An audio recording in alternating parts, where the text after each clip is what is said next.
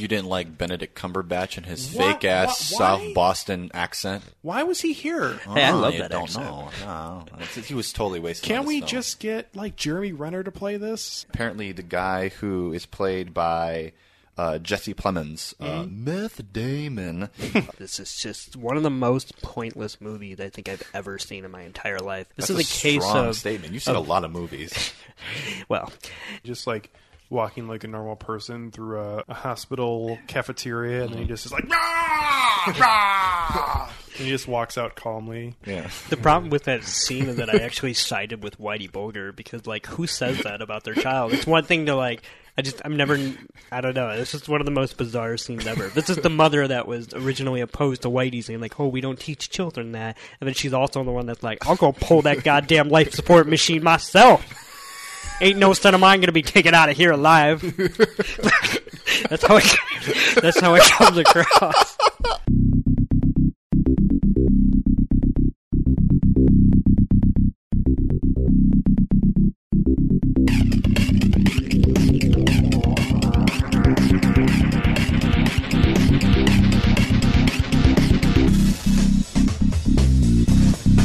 Why didn't you pull the machines? Why didn't you call them? You didn't see what was going on? Well, there's no way to determine that, Yes, Sam. there is. An infallible way. They won. Well, it's a casino. People gotta win sometimes. Hey, what do you think? I'm a fucking idiot? Probability on one four-wheel machine is 1.5 million to 1. On 3 machines in a row, it's in the billions. It cannot happen. Would not happen. You fucking Momo. What's the matter with you? Maybe it was the love of the planets. Maybe it was just my growing dislike for this one. But for as long as I can remember, I have dreamed of going into space. Now that I've met you, would you object to never seeing me again? The biggest regret of my life, I let my love go. That price on my head, was that dead or alive? Don't remember. See if he starts shooting. I don't ask you over for dinner and then suggest you give a lecture on the peoples of Mesoamerica or whatever your pre-Columbian shit is. This is my job. This is how I pay the fucking rent. The same gentleman that told me that you tried to get your broker's license also told me that you were a straight arrow. He ran a security check on me. Well, when you sail on a boat fit for a Bond villain, sometimes you need to play the part, right? First of all, dude, you don't have an accent. Secondly, this is a fucking show dog with fucking papers. You can't board it, it gets upset. Its hair falls out. Walter. Fucking dog has fucking papers. Over the line! Huh? I'm sorry, Smokey. You were over the line. That's a foul. What happened? Did your balls drop off?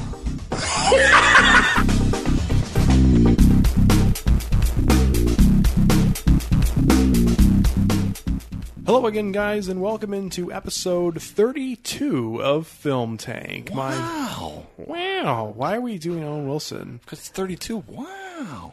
Is there like a 32 Owen Wilson? No, I was just excited. Okay. Wow. Anyways, this is episode 32, off to another raging start here. Episode 32, and on this episode... Is this episode 32? Is it 32? Just good start. Good stuff. Good things. Good things. On this episode, we're going to be talking about the Whitey Bulger movie. That's right. Black Mass. Oh, that's the name of it. Yeah. I've been calling it the Whitey Bulger story for the past week now. Yeah, I didn't want to correct you, but I just didn't know what you were talking about. No, I mean, I know what it's called. I just keep calling it that because I just think Black Mass is a really stupid title. It is. It's fine. And it just sets me up for the joke of how far this movie is from being a black masterpiece. Oh. Do you really think that, though? Oh, I do. Okay. Did I mention that we're talking about Black Mass? You did. Episode? You mentioned Okay. it was episode 32. I did mention we're that talking about 5 times. Yeah. Black Mass. I mentioned that before, and that you do not think it's should be called Black Mass because it's a stupid title. Yeah, that's what I think. Okay. Before we talk about Black Mass or the Whitey Bulger story, whatever you want to call this film, Piece of shit. Ooh, shots fired. Nick, you got to wait until we get to the I end. know. Yeah, we Okay. haven't even gotten to that Spoiler segment alert. yet. All right. Well, I just wanted to tease people, you know? Yeah. tease is good. So maybe I should have said a piece of, and then be like, what am I going to say? Stay tuned. I guess that's more of a tease. I guess that's really just you saying what you think and then not saying the one word. That's true. Yeah. All right, so what are we doing first? First, we're going to talk about the man who's leading the ship, who is the captain of the ship in Black. What? I can't do this. Are you making a Pirates of the Caribbean Yes, he is. reference right now? Yeah. Oh my god. Sorry, when you said captain, I was just thinking like I am the captain now, and Yeah. I'm just my mind's all over the place. I hate now. to say this, but Johnny Depp has made a kind of a career out of being Captain Jack No, Sparrow. he does. What about He Gilbert has. Grape? What about him? Yeah, what about him? him? Well, I mean, what's eating him? You know? Yeah, what's eating him? I mean, just because he's a man named Grape doesn't mean he deserves to be eaten. Yeah. He can transcend that. Okay. So, anyways, Johnny Depp, captain of the ship in Black Mass. I just can't take you seriously when you call him captain of the ship. No? Why not? Because I feel like that's the kind of thing that Johnny Depp would order other people around him to say about him. This small little man cosplaying like if as any, a pirate you know, going to children's any one of his hospitals. like managers or like even in like his gardeners, like they just literally call him Captain Jack, maybe even The people because, who take care of his pets. Yeah. I just I imagine that he's got somebody like in Django Unchained, whatever, Calvin Candy's assistant, like, oh, he's a bit of a Francophile, but he doesn't speak it. Like, I just feel like Johnny Depp has one of those kind of people that just walks around with him and says, okay, but we call him Captain Jack, okay? This is kind of going with the theme of what we're talking about, though, because the question I was going to ask both of you guys, do you think that Johnny Depp is still technically a really good to great actor, and he's only made bad career choices in terms of some of the roles he's selected lately?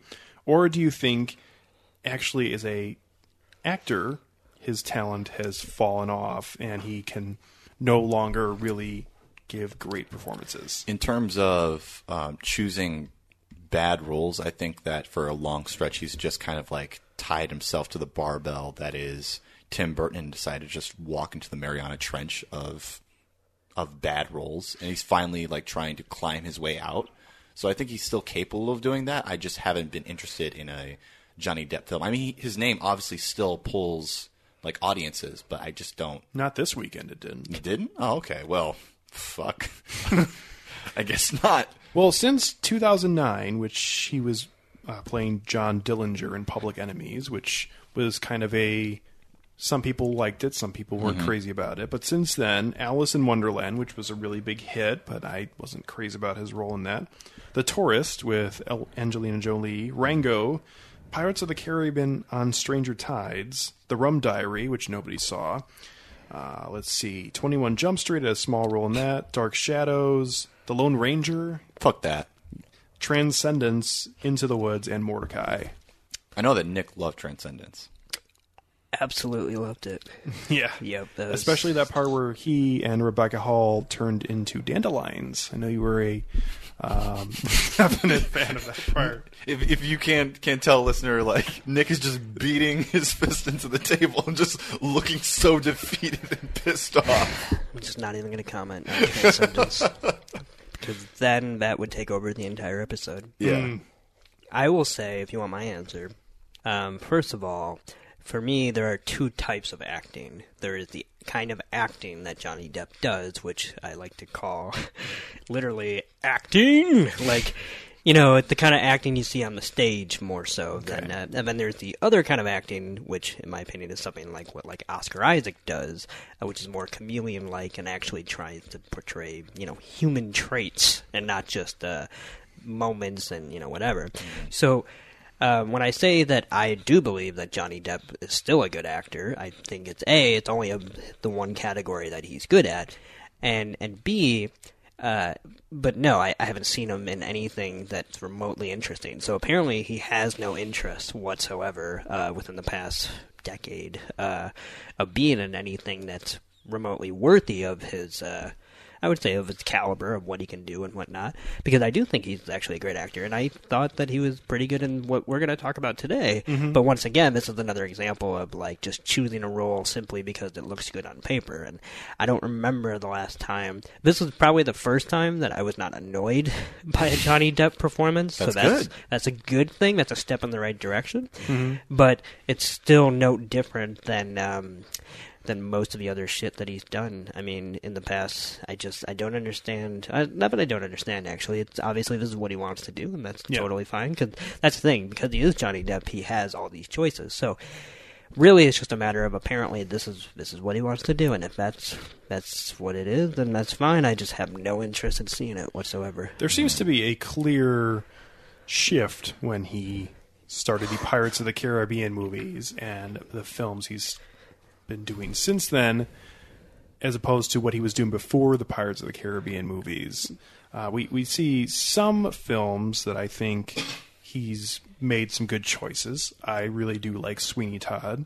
I think that's a good film, and I enjoy him in it. And I also do like Public Enemies, and I think he did a good job playing his character in that film, even if some people don't necessarily think it's the most entertaining film ever. I haven't even seen Sweetie Todd, actually, so I'm not even including that one in any of the ones that I haven't liked recently. But that's a good example of something that's made for him, which is like Broadway musical mode, you know, because that kind of acting is what you need in those kind of situations. But if you look at all the other movies besides that, or something like Into the Woods, but he really wasn't really a character in that, he's in that same mode, but he's in, you know, Tim Burton's, like, I don't know, whatever, fantasy land and whatnot, and so therefore it just blends in, and it's really boring. I think that building off of your definition, Nick, of these two different modes of acting, that Johnny Depp has been in this acting kind of like phase that... Excuse me, what was it called? Acting! There we go. Acting!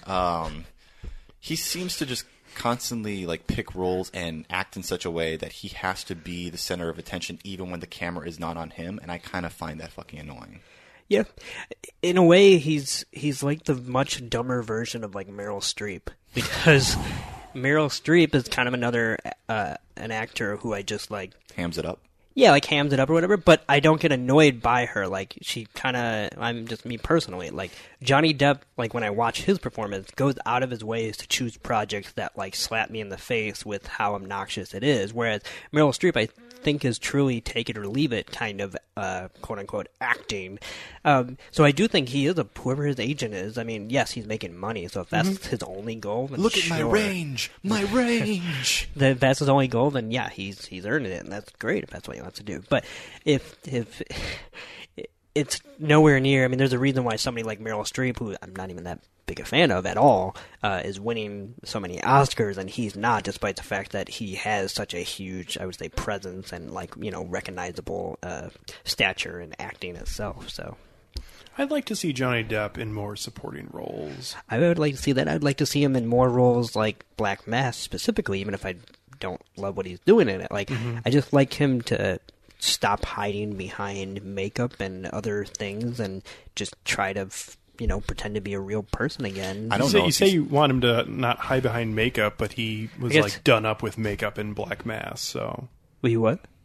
Like, he had his hair dyed blonde. I'm saying, like, I wanted to keep going, like, further into that realm. Like, this is closer, you know, he doesn't look like the Mad Hatter in this movie. He's recognizably human, but I'm saying I wanted to keep going and try to give me something else. Like, you know, it's like, okay, great, it's called baby steps, you know. I don't think he's capable of being, like, just back to what I said before, I don't think he's capable of being a true supporting actor, even when he is a supporting, like, role, like in Alice in Wonderland. He has to be the loudest and most garish thing on the fucking screen when he's there. He can't just like play in service to another person lead. That's why I got to admit, and this is, Alex, you're going to hate me for this, but I enjoyed his little one-off in Into the Woods, because he literally got to come in, be a pedophile, and then just leave. Like, that was like the best use of Johnny Depp in like the past 10 years, because it actually used his creepiness and then completely discarded of it within like a 5-minute time frame. So, but yeah, no. So I would totally love to see more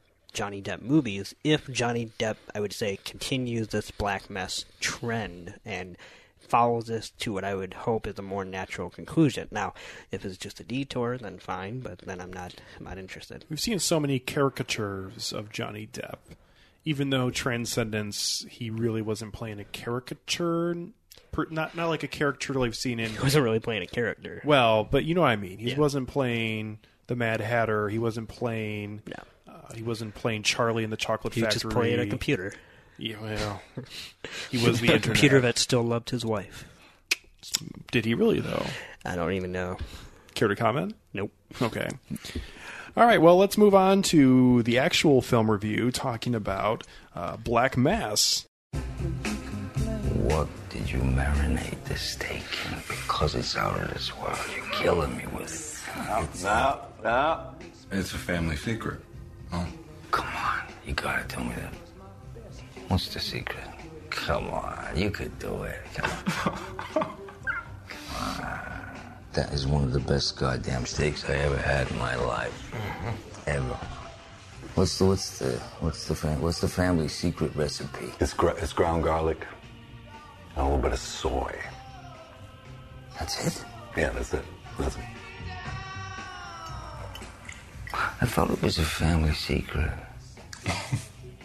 That's your recipe. No.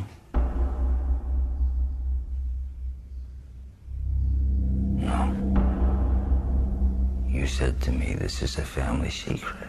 And you gave it up to me, boom. Just like that. You spilled the secret family recipe today. Maybe you spill a little something about me tomorrow.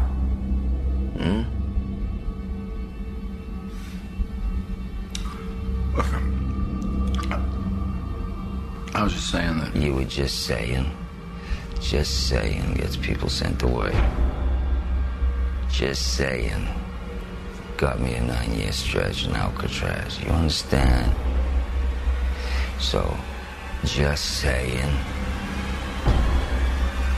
could get you buried real quick.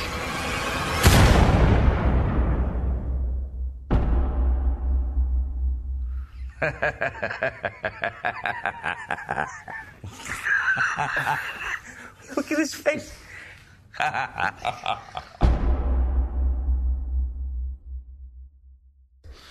This film came out just last weekend, and it stars Johnny Depp, as we've mentioned, Benedict Cumberbatch, Dakota Johnson, Joel Edgerton, Kevin Bacon, Peter Sarsgaard, Jesse Plemons, Rory Cochrane, believe it or not, I didn't even know he was going to be in this, David Harbour, Adam Scott, Corey Stoll, Julianne Nicholson, W. Earl Brown, and some other people. A lot of names in this film. Scott Cooper directed this film. You would know him from directing Crazy Heart, which won Jeff Bridges an Oscar back in 2010. Also, he directed Out of the Furnace with Christian Bale a couple years ago. That was not the best movie ever. So the story of Black Mass follows the true story of Whitey Bulger, the brother of state senator and the most infamous violent criminal in the history of South Boston. He became an FBI informant to take down a mafia family who was invading his turf. Every week, I just read what the IMDb official synopsis gives us. I feel like I really want to break that down right now, because you just said something that, if this is supposed to be based on a true story, I feel like it's factually wrong based on how this movie portrayed it. So he's supposed to be the most infamous, violent criminal in South Boston? Is that what it says? That's what that is what Warner Brothers gave to the Internet Movie Database. I mean, I definitely didn't see that movie, but I was just curious. Okay. So let's start off, I guess, just starting off with this film as a whole and giving general opinions, and then we can talk some more about it. But I guess I should start us off because I like gangster films the most. Gangster films. Out of all of us, I think I like gangster films the most. It's one of my favorite genres. Yeah. Out of all of us, you've probably seen the most and probably have the most cultured taste for gangster films. I think we could probably say that. Yeah. I love that line from Casino when they're asking him about being the boss. He's like trying to dance around. He's like, you could say that I'm the boss when he's not around. You could say that. Love that. Sorry. A little bit of a tangent there. But anyways, this is my genre. This is the kind of film that I like seeing. Right. And I enjoyed the film in parts. The entire package, though, I really feel just did not work. Here, let me just start off by saying the beginning of this film is so confusing for where it ends up, because we start the film with Jesse Plemons giving this interview, making AKA it seem Method like Damon. making it seem like he is going to be the perspective we're getting for the entire film, and basically we never see him again after the first 10 minutes of the movie, which was kind of bizarre. You mean we never see him again in that timeline? In terms of the context of where he's telling this story, and we get the beginning of it. It's because it hands off to every. It's like a relay race, which is okay, but in terms of thematically, it really just didn't make sense to me. Oh no, for sure. Because I feel like at the beginning of the film, I almost viewed him as like a Henry Hill character. Like, he'll be a major player in this film, but he's not the reason you're going to see the movie. You're going to see the movie to see Joe Pesci and Robert De Niro, but you're also getting Ray Liotta. That isn't what happens with him at all. He kind of gets sidelined, and that really was bizarre to me. Another quick point I wanted to mention is that Brett Ratner was involved with this somehow, so that's not a good start. Oh boy. Other things I wanted to mention about this film overall is that I really enjoyed the actors who played the characters. I feel like the casting director did a wonderful job casting Joel Edgerton, casting Johnny Depp. Even we look at the smaller characters like Jesse Plemons. I think they made great choices, and I just feel like the entire story, for some reason, just felt incomplete to me. It felt like we're telling this story. There's really no beginning, middle, and end to it. We're trying to tell a biopic, but we're also trying to tell a narrative. I just could not get on board with what this film was trying to do as a whole, and that made it seem like an odd choice as a movie entirety. Yeah. I don't really know why that happened. I feel like this was just a bizarre film that they wanted to make a movie about Whitey Bulger. The money was there, the people were there, and it happened, but I feel like they just didn't have the best script when it came down to it, and I feel like it could have been done better. That being said, though, I liked a lot of the scenes in this film. I feel like if these scenes could have been tied together better, it would have been a much better film. But a lot of great individual scenes, although some of them... like, I'll say this, though. Some of the best parts of any gangster film, at least for me, is a scene where action actually happens, where someone gets killed. And the best part of a lot of great gangster movies are you don't necessarily know when that's going to happen. Where I feel like this film, the music started playing that song, and you're like, oh, they're going to kill that prostitute now. And they always did kill that person who was in that scene. It happened like 3 or 4 times. I knew the prostitute was going to die, Yeah. not because of the music, but just because of how... Like, can we talk about that scene for a sec? Well, I just want to really just quit it, and we'll go to that. Okay. But I really just want to say... Shut up, Tucson. Sorry. Okay. Just kidding. Yeah.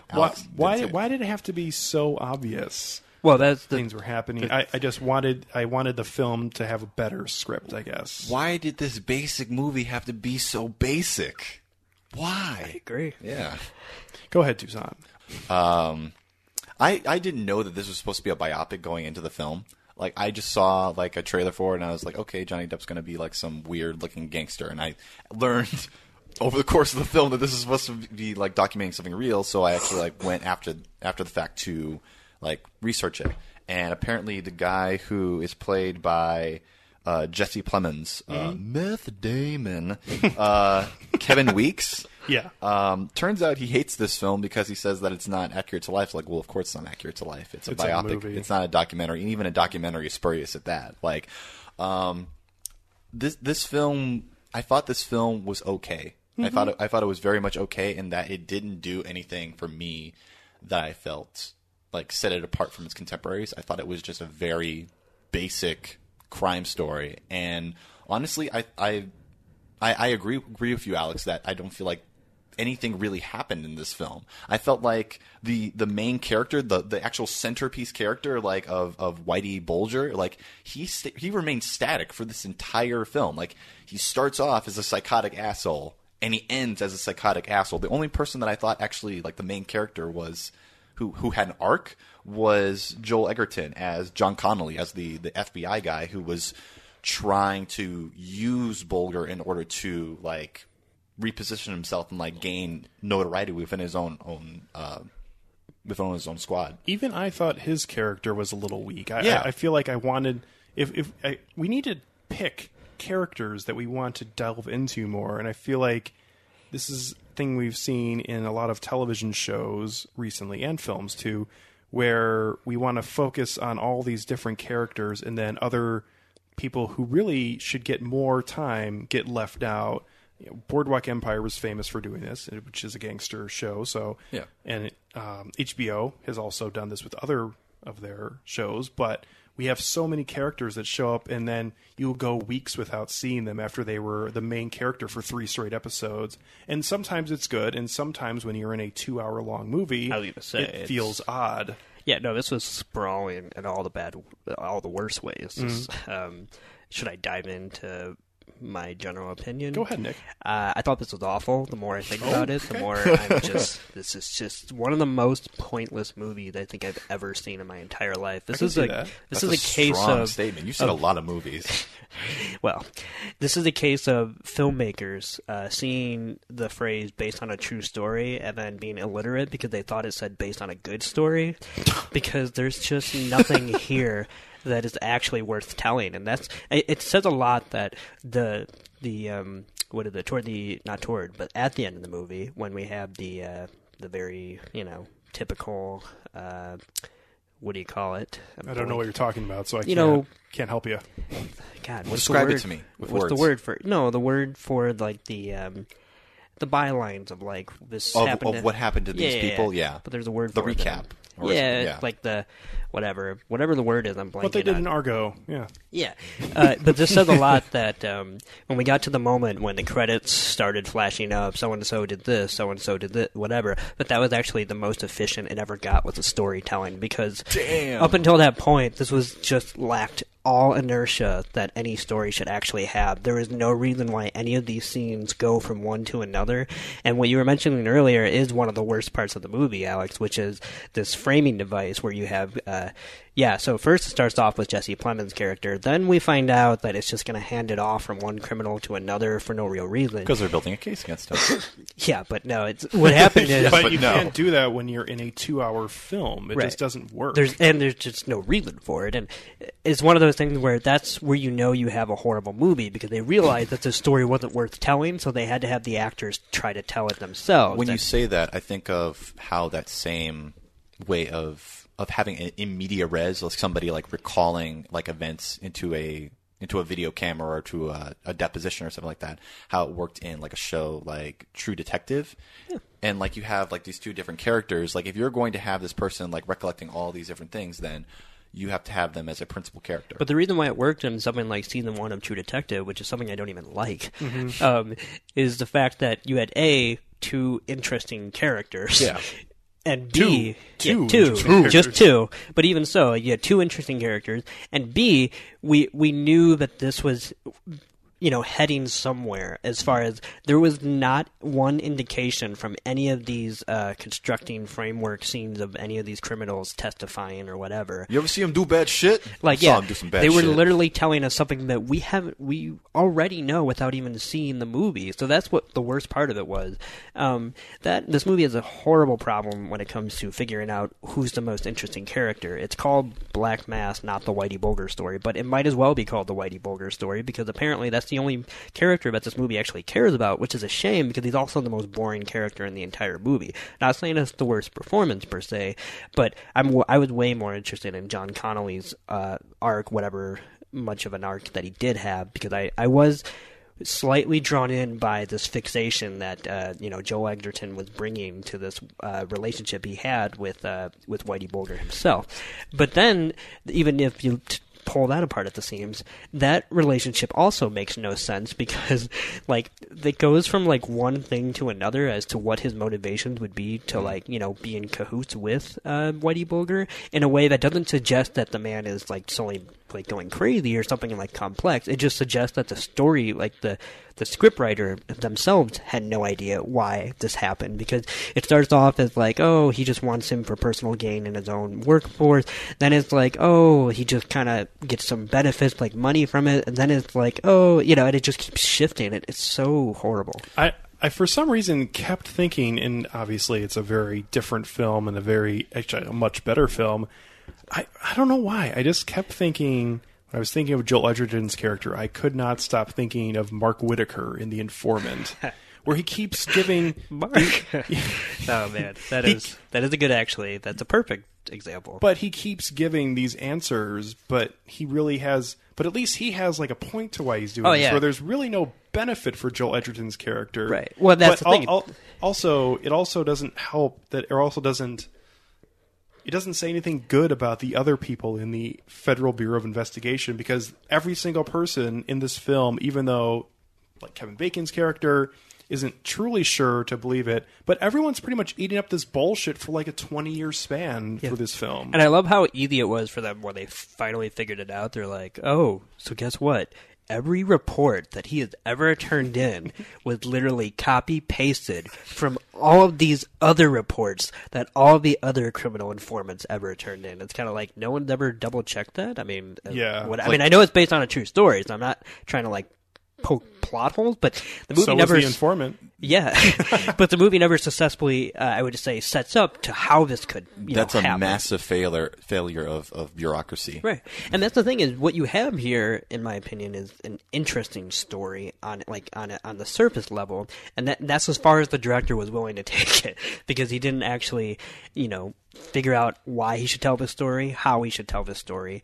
The only thing he did figure out, as you mentioned, Alex, and I'm sure Toussaint you agree, is that who should tell the story as far as the actors, because I do agree that these performances are very well, I would say pretty much across the board, even if it was a character that I thought was awful or something like that. I think this would have, at least in the format that they decided to present it, I think this would have worked way better as like an 8-episode miniseries for HBO or something like that. I mean, I wouldn't trust it with these people on board, unfortunately, because I don't think that... But in terms of the format and the kind of story they had to tell, I feel like trying to tell from a different perspective, when you're trying to shove it into a movie, and also you really don't give that format out until later on. It's not just shoving it into a movie, because what I mostly have offense to as to what this movie does wrong is the proportion of how much time we spend with Whitey Bulger compared to everybody else.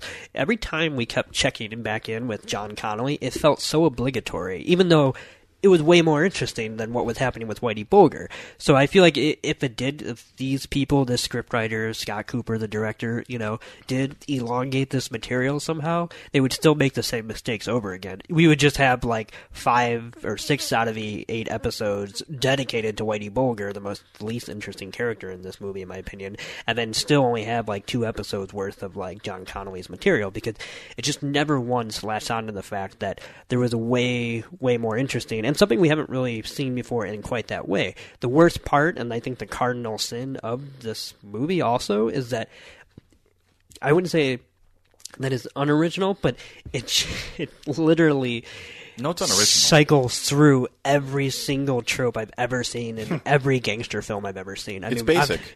Exactly, it's basic. I'm talking everything from slow motion handcuff musical montage. I'm talking the a character saying, "All right, but you got to do something for me in return." I'm talking like the assassination that happened with no dialogue. I'm talking about the people that are led to their own death, even though they think that the other person's getting capped. I'm talking, and I can literally go on and on and on. Even Whitey qualifying it as an alliance, as he's not a red, kind of coming off as Jack Nicholson in The Departed, like, oh, okay. It's just literally nothing in this film needed to be said, and if there was something to be said, from this film, they completely missed the point, in my opinion, because there were a few interesting ideas, but other than that, they clearly had no interest in exploring them. That's the worst part, is that they favored what was boring and pointless about this film over what actually would have made this interesting. People were playing characters on a screen for 2 hours, and much to what Nick was talking about, the most effective means of storytelling was the recap at the end that was told through text. That's pretty damning. But even that alone was like, you only do something like that if you somehow successfully built up enough care for these characters. Who the fuck are these people? Well, not that guy. But it's like, why do I care what happened to him? Like they're not a character. Like they were barely in the movie. They were in it for 5 seconds. The only character who I would say was actually done well and worked out effectively was Rory Cochran's character, who was pretty much Whitey's right-hand man. And he's sort of minimalized throughout the film, but I feel like that worked out. The one in the that scene. Had sex with his daughter. His daughter-in-law. His stepdaughter. Yeah, that doesn't make it okay. Well, she was a prostitute, so it kind of does. Oh my God, stop. So, anyways, she ends up getting strangled to death by Whitey and he has to watch. And I think that was one of the better parts of the film, was Whitey struggling and strangling her, and we have the the kind of slow zoom into him, and you can disagree with me, which is totally fine. I just thought that was sorry. Oh, I just enjoyed that scene, and I enjoyed how his character changed from before that scene to after it, and you kind of see the look on his face when he's giving his interviews earlier, and he's making the same kind of look that he's making later. So that worked out for me personally, but a lot of other things with the other characters did not. You didn't like Benedict Cumberbatch and his fake-ass South Boston accent? Why was he here? Hey, I love that accent. No. He was totally wasted. Can't we just get like Jeremy Renner to play this?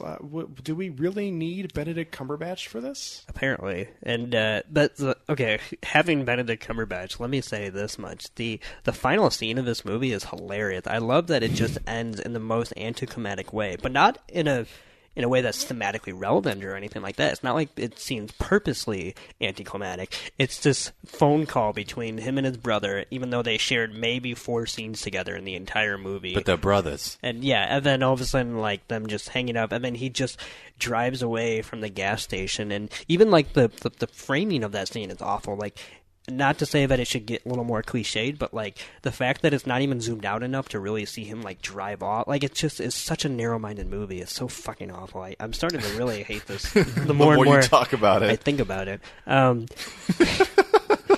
Yeah. Can we talk about, and I know you've just kind of stated that you absolutely hated it, so you may not have any answers for me here. But Toussaint, in terms of things that you enjoyed about this film, what can you take away from this that you would say you liked? Uh-oh. I mean, I didn't think there was anything especially spectacular about this film. I thought it was like a wave that washed over me, and then by the end of the 2 hours I was done, and nothing really stuck with me, like, other than the fact that, like, as I texted you as soon as I got out of the theater, like, Johnny Depp looks like a bleached chameleon with a receding hairline and shark eyes, which I thought was, that's Johnny Depp. I have something I liked about it. The more I think about it, the more there's nothing that really stands out. Go ahead, Nick. There's one little, like, detour that I actually really liked. I loved Peter Skarsgård's character and those scenes, which was really only like a 10-minute stretch. But that was another example of the film completely missing that it just got rid of its most interesting character. Now, I realize it's based on a true story, so it has to follow, plot conventions and whatnot of what really happened. But that was a perfect example of, like, I don't think they realized that, Pete Skarsgård, like, in that one, I loved what he was doing in the interrogation room and whatnot. And especially just how fast this got out of control for that character. Like, I really liked that a lot, if I can praise one thing about the movie. Well, I think there are a lot of performances that I feel like are praiseworthy. Even Johnny Depp, who I feel like this film was a step in the right direction for him in choosing roles, because I feel like this is a role that he can take advantage of and not be an over-the-top caricature. Even if he is playing kind of a caricature in this film, it's more grounded. I guess part of that is because it is somewhat of a true story. Yeah, I mean, for me, I agree in the sense that it's a good performance, but what's a good performance of an awful character? I mean, how much credit can you really give to it?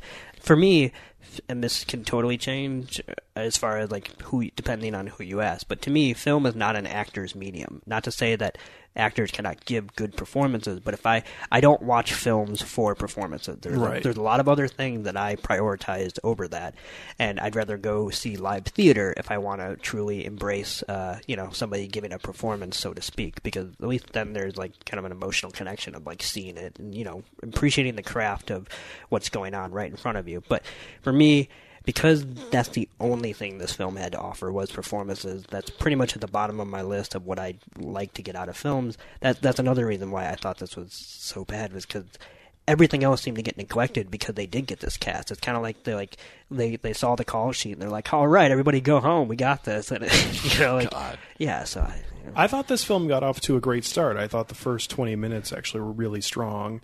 I thought the Triple O's. What? At the Triple O's bar. Yeah, I like the name of that bar, actually. I was hoping that they sold a T-shirt of that, but I don't think that'll ever happen. No. Unfortunately.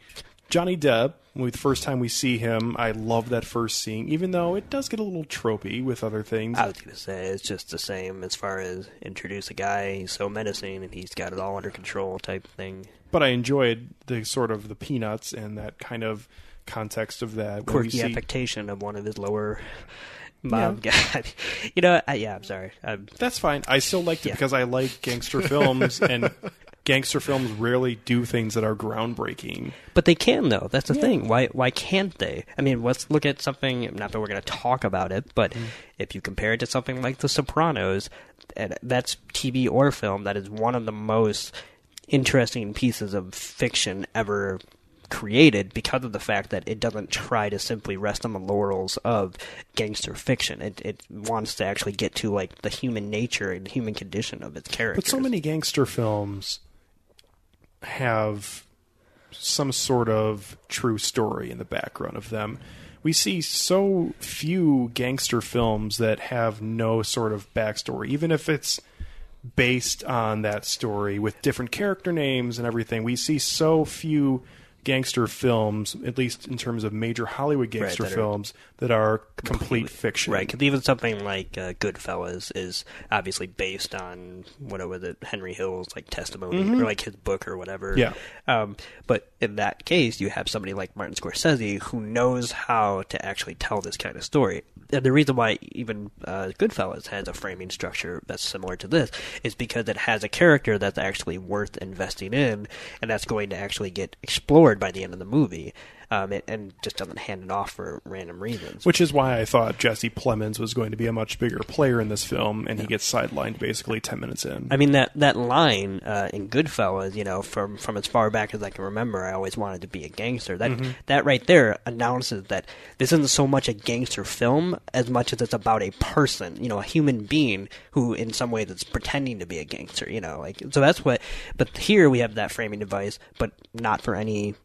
reason whatsoever other than it thinks that it's going to, like, I don't know, entice viewers to keep watching, but really it's just so pointless. There was a scene when the Rory Cochrane, I think, when they're asking him a question, I forgot what they asked him, something like, did you ever see him kill somebody or something like that, and then he just like stares at the camera, and I feel like they accidentally forgot to yell cut because there's just no reason for it whatsoever. We know what he's going to say, and it doesn't matter because at that point in the movie it's too late and they haven't actually successfully written such a, what should have been like an emotionally like devastating moment. It's just him staring at the camera and then like the 1,000-yard stare of like thinking about, wow, that guy like choked out my stepdaughter, who was actually kind of my prostitute girlfriend. Yeah, it reminded me of like Marky Mark in Boogie Nights when he's over at Alfred Molina's house and the camera just stays That's there. a fun scene. It's a great scene. But there it's like, why the fuck is he staring? Here it's like, we know why he's staring, and that's what makes it even more annoying. But yeah.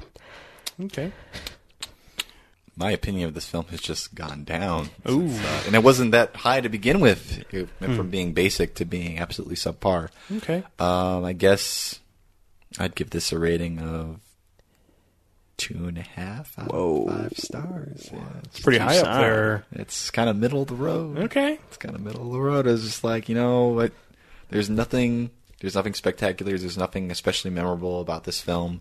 It functions. It moves from beginning, middle, and end. But you might be surprised that you can't remember anything from any of those points. And it's gonna make, I guess, a lot of money. It's not. It's not. Well, no. Okay then. Nope. It's going to be an unsuccessful. There was nobody venture in my theater. Well, there were like 3 people in my theater. So we went on the very opening night, and it was probably about a third full. So. And going back to the name of this film, I was just looking it up. Black Mass, which doesn't make a lot of sense, and it's not really explained very well in the actual like film itself. This film was actually based on a book about Whitey Bulger, and it's called Black Mass, the Irish Mob, the FBI, and a Devil's Deal. So I guess that's what it's supposed to be referring to, and I was like, that never comes through in any of the things. That's another great example of the filmmakers completely not understanding their own source material because they just carry the title over without actually, with no... context? Yeah. Did you read the book? Fuck that, man. No. I don't think Scott Cooper is a very good filmmaker. No, he's not. If I wanted to be honest. I feel like in this genre... And yet he's getting so much talent to work for him. I know. Really weird. He's the Zack Snyder of the gangster genre. Damn. All right, Nick, let's hear your rating. I'm interested to see how low you can go.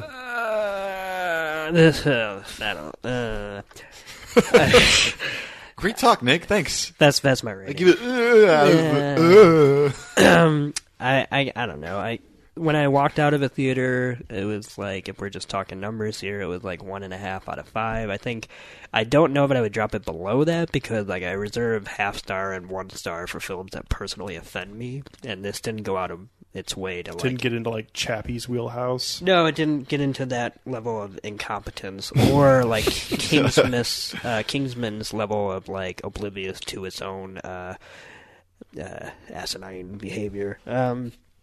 This was more just in the general ballpark for me of like how I hated Jurassic Park or something, or Jurassic World, I mean. As far as it's just so goddamn pointless and boring that I just can't imagine that there's anything to glean from this. Even the performances, which might be good, there's no reason to sit through them. So yeah, this was just awful, and I'm really upset by it, because it's just bad. That's all I got to say. Yeah. It's so bad you can't say anything about it. Yeah, I mean, that's the thing. It's like it warrants... really, I should have just shut up this entire episode, because it doesn't warrant me to actually talk about it, because it doesn't... Wow. I'm just saying. This is a podcast where we talk about movies. I mean, you have to talk about it. I had to. That's why I did, but doesn't mean I was happy about it. I have a hard time thinking about what to feel about this film. What to feel? Well... It's my genre. Like it's the films that I generally gravitate towards. I love gangster films, and I really like the decisions that the casting director made for this film. I loved the idea of Johnny Depp playing the main character, even though he's really not the main character throughout the film, because there isn't really a main character, because we don't know who the characters are, because the character development was terrible in this film. I feel like I enjoyed a lot of little parts of this film, but the entire package did not work for me really whatsoever. And I just gotta say, I felt like it was an okay film, but I don't think anything's special here. I wouldn't go out of your way to see Black Mass. I feel like people will see it when it's on HBO this time next year, and they will be underwhelmed by it then. I've seen a lot of people that really enjoyed this film, and I honestly don't know exactly what they were watching, because I don't think this is better than a mediocre film. Wait for it to come on Netflix like a month from now, and like I don't think so, man. And turn it on like late at night, and then fall asleep halfway. I could see that. Yeah, it just there's just nothing special here, and I've got to actually drop my initial rating a little bit and go to 2.5 out of 5, because this is right down the middle. Wait, does this go on? No, it doesn't go on the shit list. I think we should. should. Let's just do it. Let's do it. Fuck Whitey Bulger. 2.5. Pull the trigger. 2.5 and under. He's really taking a beating this week. I mean, first there's a movie that publicizes his arrest and his downfall, and now he's put on the Film Tank shit list. That's just not good. Yeah, rough week for the old White. Oh boy. Yeah. So yeah, 2.5 out from me for Black Mass, and I could raise my rating after seeing it again, if I ever see it again, which I wouldn't really count on. But I didn't hate it, but I also didn't love it. And Scott Cooper is probably never going to be a good director. More like Scott Pooper. I hope you laughed at that one. I did, because it was funny, because that's your go-to, is those kind of word plays, which is good. You. It's like my go-to, which is putting pictures in text for our photos that we release. Yeah, maybe our next top 6 list, we can find a new trick. Maybe put the text in the pictures this time, Whoa, I know. We'll brainstorm. Hey, you know what? We'll have a brainstorming session. We'll see what comes of it. That's right. So yeah, that was our review of Black Mass, and on our next episode, we'll see it. Fuck you, man. We'll be going back to 1988, and we'll be doing our first ever foreign film, which is the original version of a film called The Vanishing. Nick brought this idea to us as.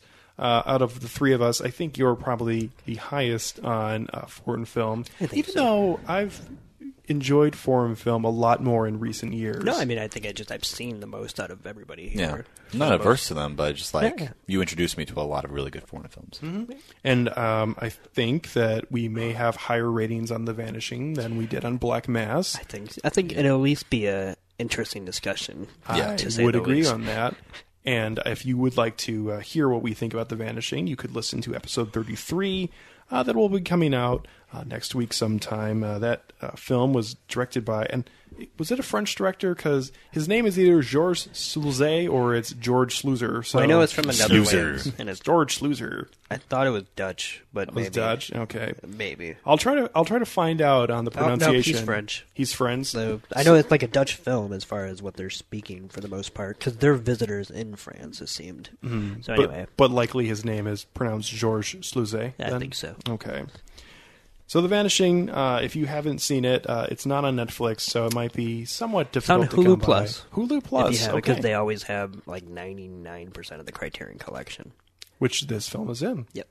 And I would suggest, if you haven't seen it and you'd like to enjoy our discussion more, try to find a copy of it sometime, as it is definitely a film that I think you'll want to know about before hearing our discussion. I was next just week. about to say, should we pretty much just say up front now, and of course at the beginning of the next episode, that is, like, we're just going to talk about the entire movie from start to finish, from the moment we start talking about it, I would assume. Yes. Because there's no real way to talk about it without talking about the ending. And we usually do that, but I feel like certain movies, I think, warrant that kind of warning. Yeah. Yeah. We did that one other time, and I don't remember exactly what film it was. But, yeah, this film, if you haven't seen it, you probably won't enjoy listening to the episode because it might ruin some of the film for you if you try to go see it for a first time. So that's going to be episode 33 coming up next week, and we'll look forward to that episode then. If you'd like to find any of our episodes, we're always on FilmTankShow.com. You can always find us on FilmTankShow@gmail.com. Where you can send us any sort of lists you have or any sort of suggestions you have for the future. And we'd love to hear your feedback on the show and anything you want to talk about films or television. Also, if you want to find our episodes on iTunes or Stitcher, we're on there as well at Film Tank Show. And also, we are on Facebook, Twitter, and Instagram at Film Tank Show as well. So from Nick Cheney, Tucson Egan, and myself, Alex Diekman, thank you very much for listening to this episode of Film Tank. We will catch you next time.